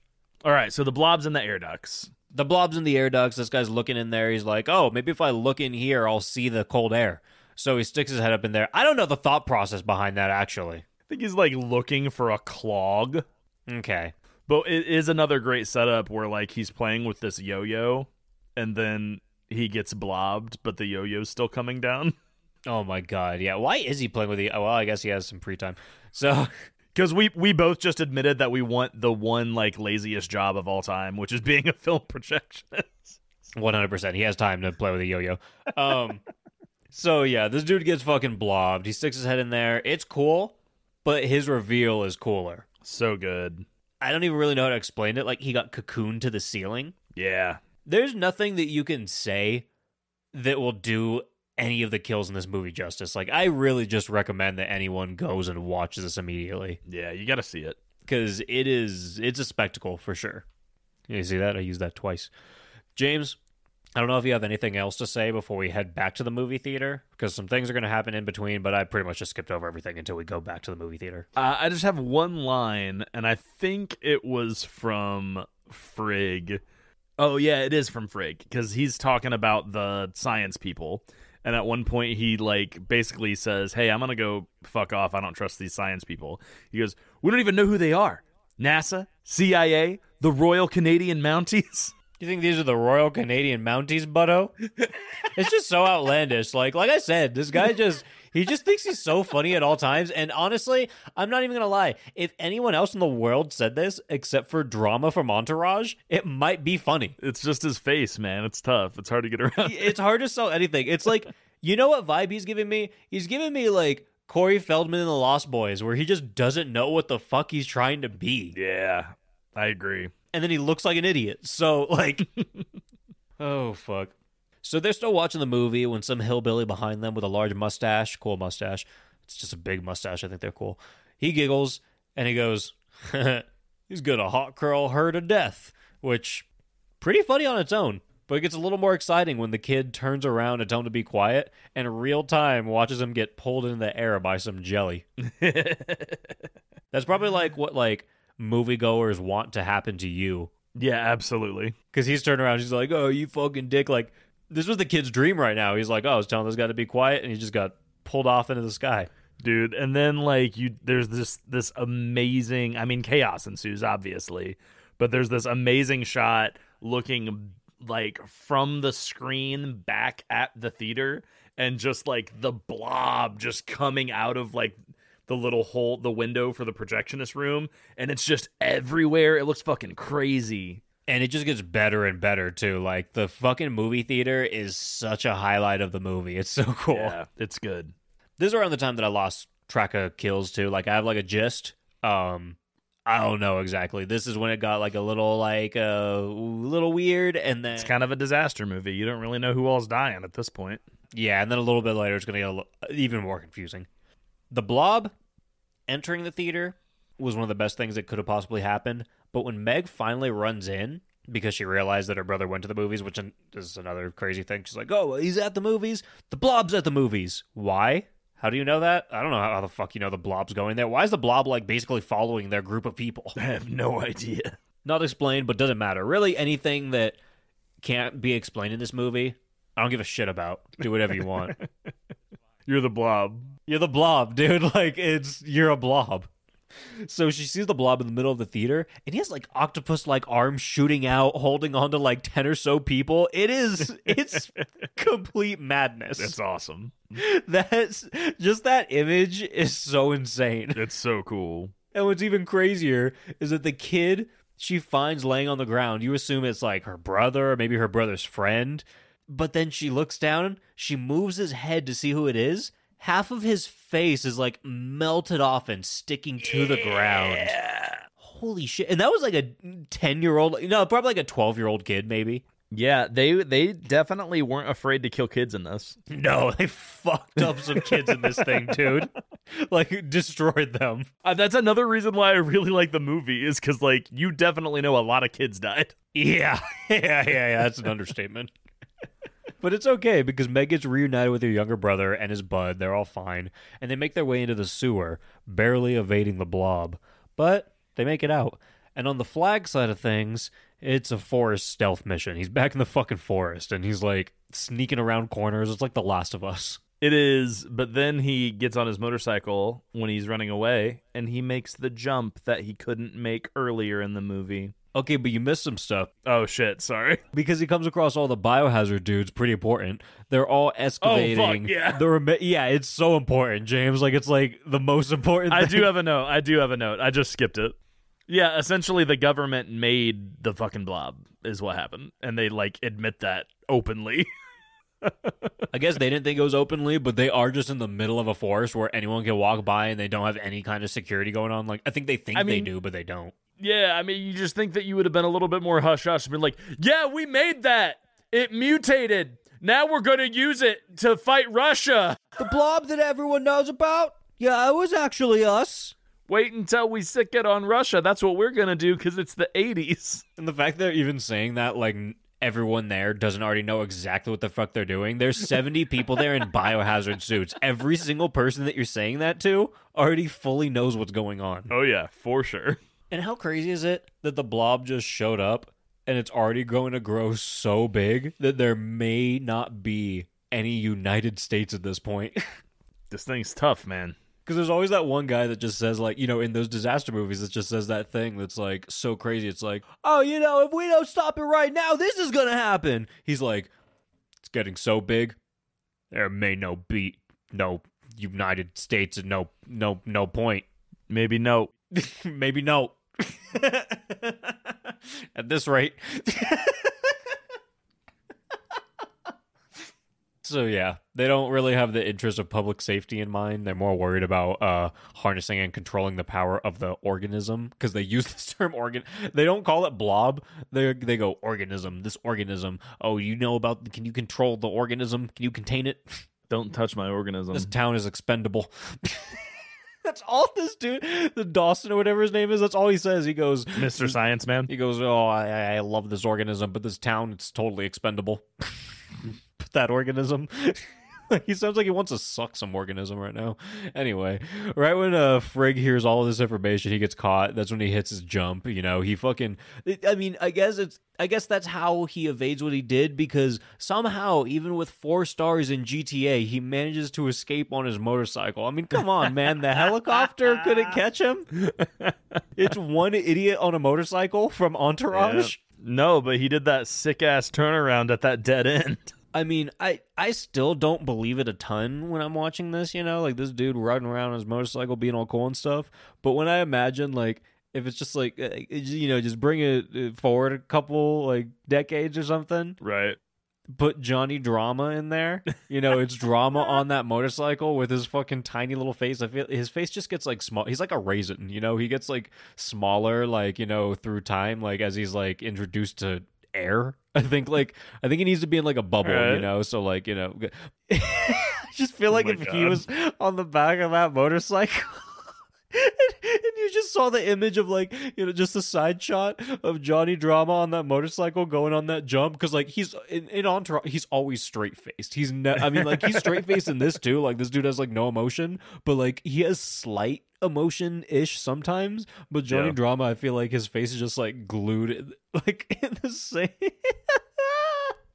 I don't know. I'm dying imagining him older on that motorcycle doing the same exact thing. Like I want someone to do a cut of all of the young versions of Drama, just like replace it, like, you know, like fucking super fake it and put like Entourage era Drama in this.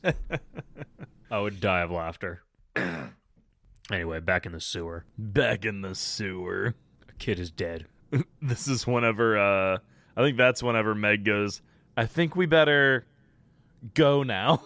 Honestly, this is one of the most terrifying things in the world. Everything in this movie is, but this is terrible.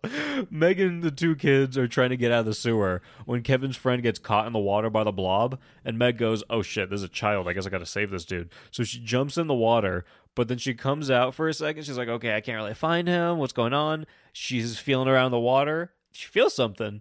Pulls him out. Fucking melted aqua zombie. Him gone. He looked like he looked like a candle, like a melted candle. Because it's a melt movie. Imagine picking up a child like from the water like that. Like you just saw a fully alive child 2 seconds ago. You pull it out and it's just melted. It's fucking terrifying. That was crazy, dude. I was like, wow, you not only had like that kid that was stuck to the floor like a piece of fucking gum. Yep. You had this too? Yep. So after the melted kid, Meg assists Kevin in escaping through a small little exit, but she can't make it through because she's a little too large for the fit. That sounded mean. She's not large. She's very small, but like, you know, she's an adult, you know, and she can't make it through, whatever. Fuck, bro. Fuck you. But just in time, Friggin shows up on his motorcycle. In a sewer? How did he find her in a sewer? How did he get his motorcycle in the fucking sewer? He was driving it up the walls to get around the blob too. So like it's possible that, you know, there's some like entrance somewhere that he just, you know, went right into, but like what I'm imagining is him taking a manhole cover off of a sewer and he's like, well, I can't go down there without my bike. So he's like, he's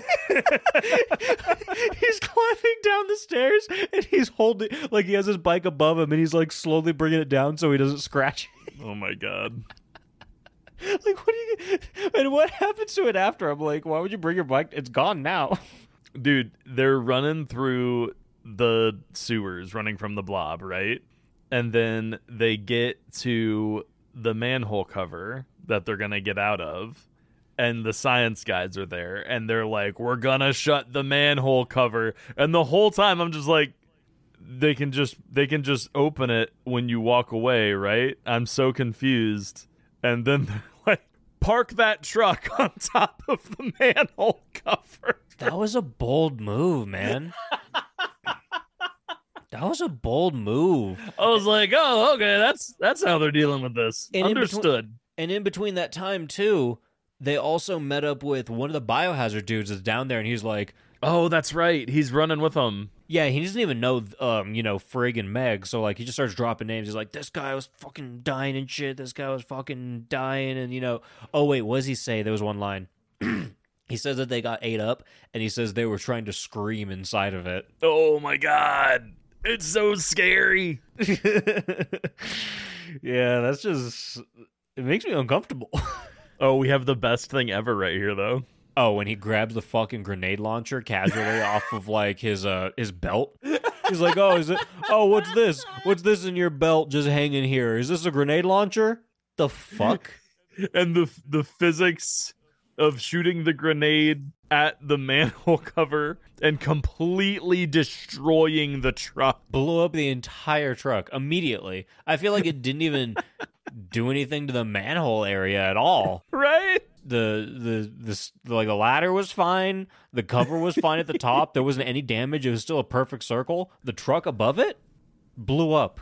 Gone. Disintegrated. It's ridiculous. I mean, but that's what you get for parking your fucking car over it, you piece of shit. It's a dick move. So after the explosion, the tension is high. Tons of people are standing around, unaware of what's happening, and then Officer Briggs shows up and starts a standoff between Meadows, Friggin, and himself. He's a part of it. Meadows is ready to kill Frigg. Briggs has no clue what's going on until, like, Friggin has to literally put every single piece together for him, and then he goes, huh. And finally, the blob reaches a tentacle out of the sewer to grab Meadows by the legs, because this whole time Meadows is like, fucking shoot him, shoot this guy, shoot him now. And Briggs is like, hey, don't do that. I'll shoot you if you do. Maybe I won't. Maybe I'll shoot him. I don't think you should. Yeah, he has like an entire army, and there's one police officer who's holding them back from killing this guy. Yeah. It's questionable, to say the least. So the tentacle grabs him, comes out of the sewer, grabs him by the legs, and his kill was really fucking cool. I mean, I feel like I keep saying that over and over again, but again, this guy's kill was crazy. It's great. Grabs him by the legs, pulls him into the sewer, and then gelatin fills the inside of his suit until he dies. Yeah. So, I mean, good stuff, man.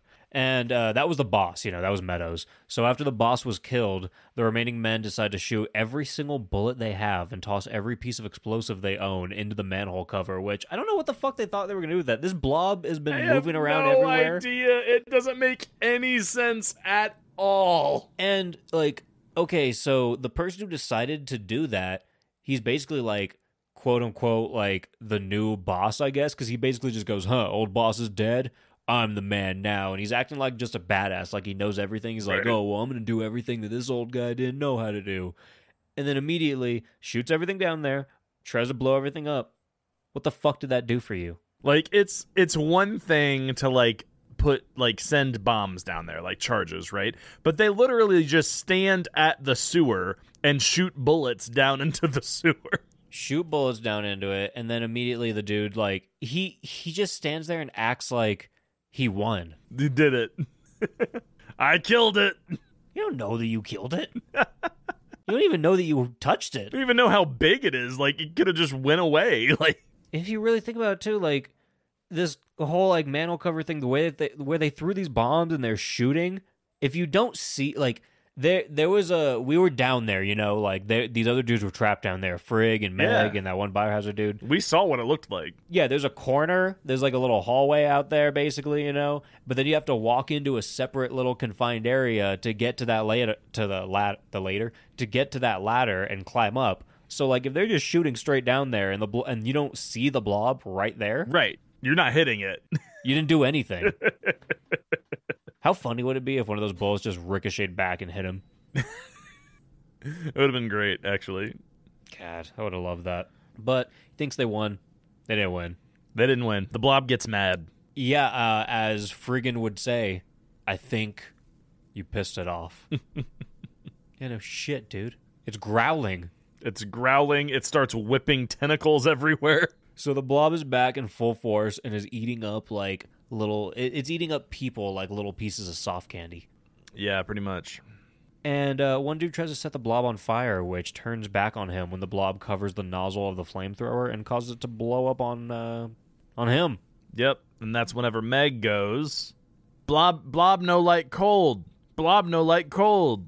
Which really, they probably should have figured that out earlier when the blob was full force trying to attack them, and then it went under the fridge, got cold, and then left. Yep. Probably should have figured that out, but yeah, they discovered that. I mean, the Reverend really got them there, though. If it wasn't for the Reverend standing right next to that dude while he blew up and getting set on fire, she wouldn't have sprayed the blob with a fire extinguisher. That's true. Next up to die is Officer Briggs, though. Also, fucking bro. This motherfucker gets folded in half backwards. Folded through a bookshelf. Backwards. Like his head met his heels. Dude, the blob is buff. Dude, this is wild. It's so strong. But it's all going to be okay, because Friggin obtained a giant fire extinguisher machine. Dude, I swear to God, when he's driving the truck, all of a sudden he has a trash stash. What? A trash stash. What is that? He's just got a little trash stash, What makes it is that just a one with not many hairs, they're far apart, there's it's like a pubescent boy, Yeah, okay. He didn't have that earlier in the movie, but he has that when he's driving the truck. I can't say I noticed it.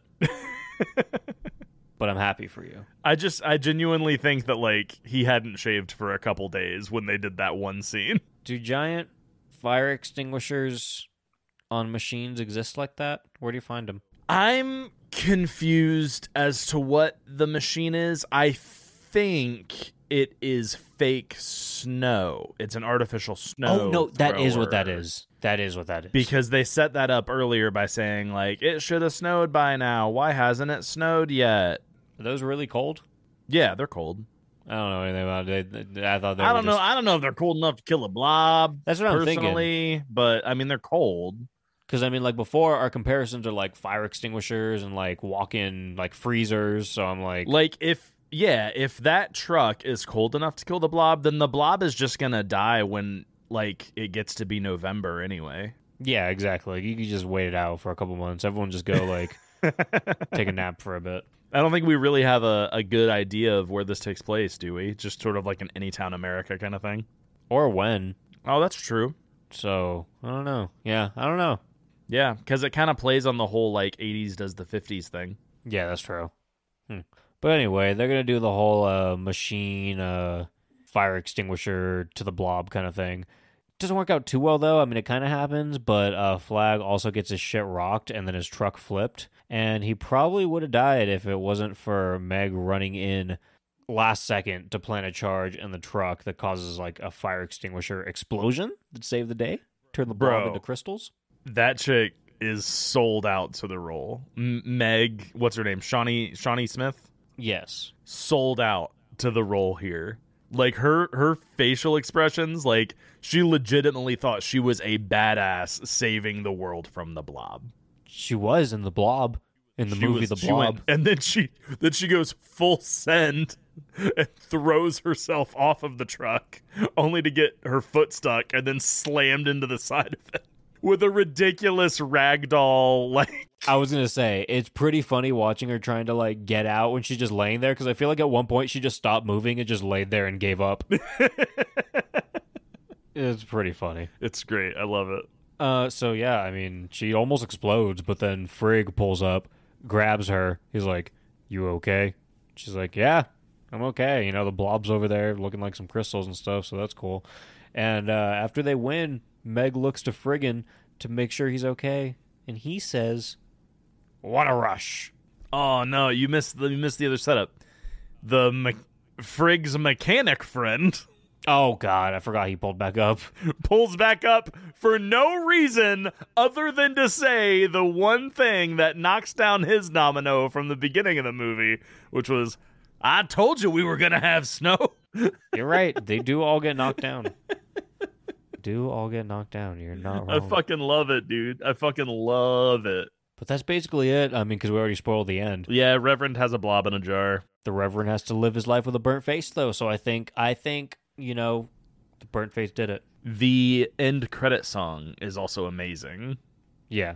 The song is called Brave New Love. Okay. And the band's name is Alien. Alien, huh? Yeah. I don't remember it. Oh, dude, it's just like a very classic, awesome, like 80s hair metal. Like, it's fucking it matches the movie perfectly, in my opinion. So it's something that Carl from Aqua Teen Hunger Force would love. 100%.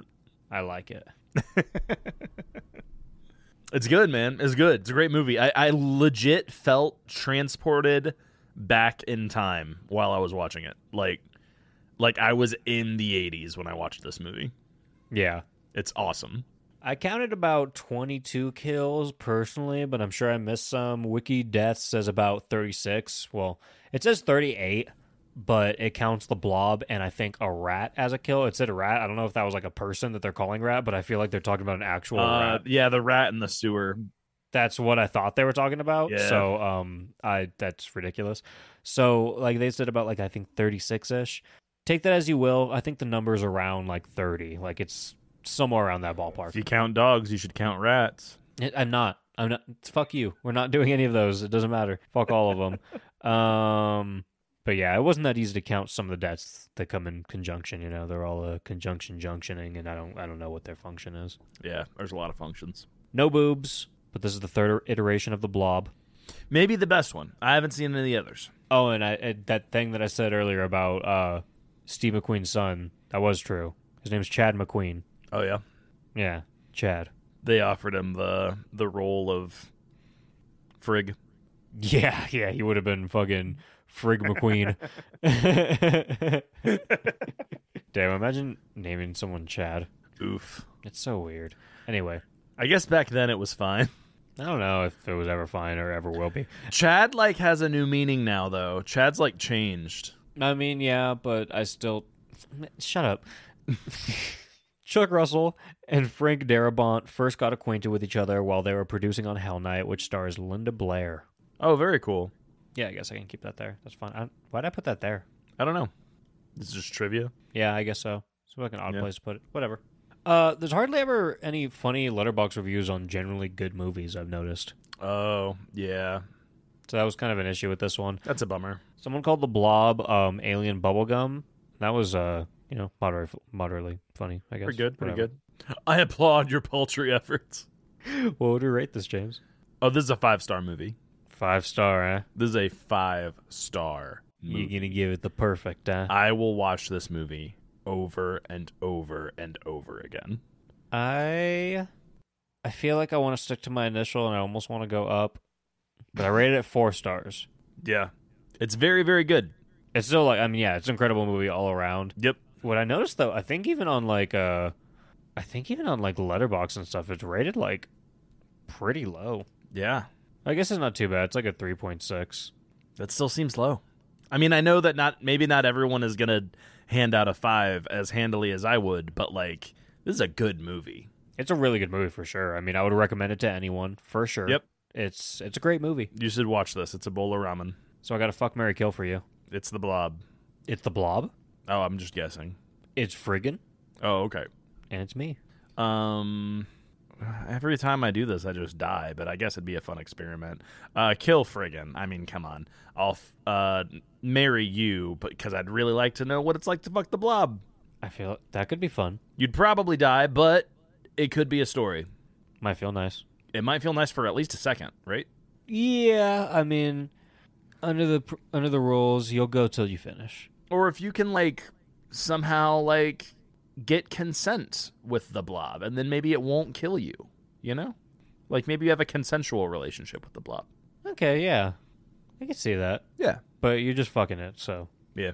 you're marrying me. Yeah, I'm not going to marry the Blob. That's just dumb. No, it's me and you, buddy. So that was The Blob, everyone. Very good movie. But if you want to be heard and acknowledged on the show, you can send a horror movie-related question or story to us. So either write down a question and send it to horrorsoup@yahoo.com, or record a 2 to 3 minute story on your phone and send it to, again, horrorsoup@yahoo.com.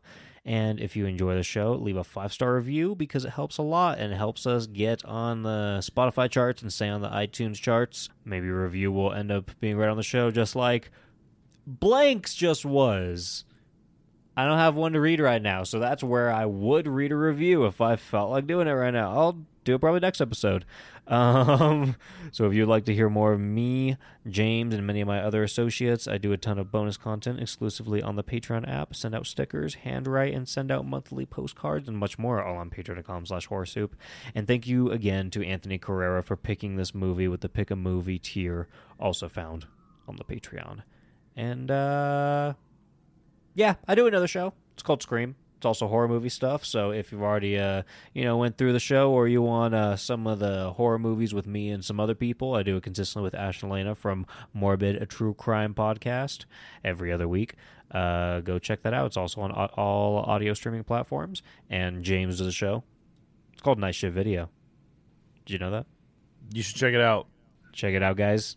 On all the streaming platforms, all the good stuff. James... Well, he talks about horror movies and horror stuff and, like, ghost stuff and, like, does, like, commercials and, like, all this fun stuff. Really, it's Yeah, it's just like a variety show with sketch comedy and everything kind of centered around, like, spooky shit. So, you know. So that's Night Shift Video, NSV13, The Night Shift, any of those things. It's all that stuff. Is NSV13 still a thing? I ask you that all the time. Yeah. I mean, it's part of the canon. part of the canon. So the best ways to keep up with everything Horror Soup and Night Shift are to follow the Instagrams at Horror Soup and at Night Shift Video. My Twitter's at Horror Soup Sucks. We do Letterboxd movie reviews at Horror Soup Caleb and at Night Shift Video. And thank you to Ross Lee for supplying the show with intro and outro music. And thank you to Tom, aka the Mutant Members Only Club, for just being Tom, aka the Mutant Members Only Club. James, say thanks. Yep, thanks. Bye. Grubs up, baby, grubs up. Give me horror soup, give me horror soup, give it horror soup, horror soup. Would you like some bread? I'll do you a slice with a pinch of salt. It'll taste really nice. You've done really well, 'cause this stuff tastes just like hell. Swallow it down, it'll fill up a hole. Stick out your tongue and lick out your bowl. We're having a bite with creatures of the night. Grubs up, baby, grubs up. Give me horror soup, give me horror soup, give it. Grubs up, baby, grubs up. Give me horror soup, give me horror soup, give it horror soup, horror soup. Horror soup will keep you well fed. Its gorgeous smell could wake the dead. Vegetable is just forgettable. If your energy's low, you know what to do. Simply gobble on down some of the spooky stew. We'll wine and dine a hungry Frankenstein. Grubs up, baby, grubs up. Give me horror soup, give me horror soup, give it. Grubs up, baby, grubs up. Give me horror soup, give me horror soup, give it horror soup, horror soup. Let me be your Sweeney Todd, your private chef. I'll be your just dessert. You can even drink it from a cup. I'll do the washing up, I'll do the washing up. I'm getting full, my belly's gonna burst. Oh, can you see my psychic energy? Grubs up, baby, grubs up.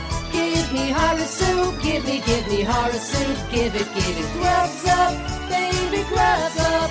Give me horror soup, give me horror soup, give it horror soup, horror soup.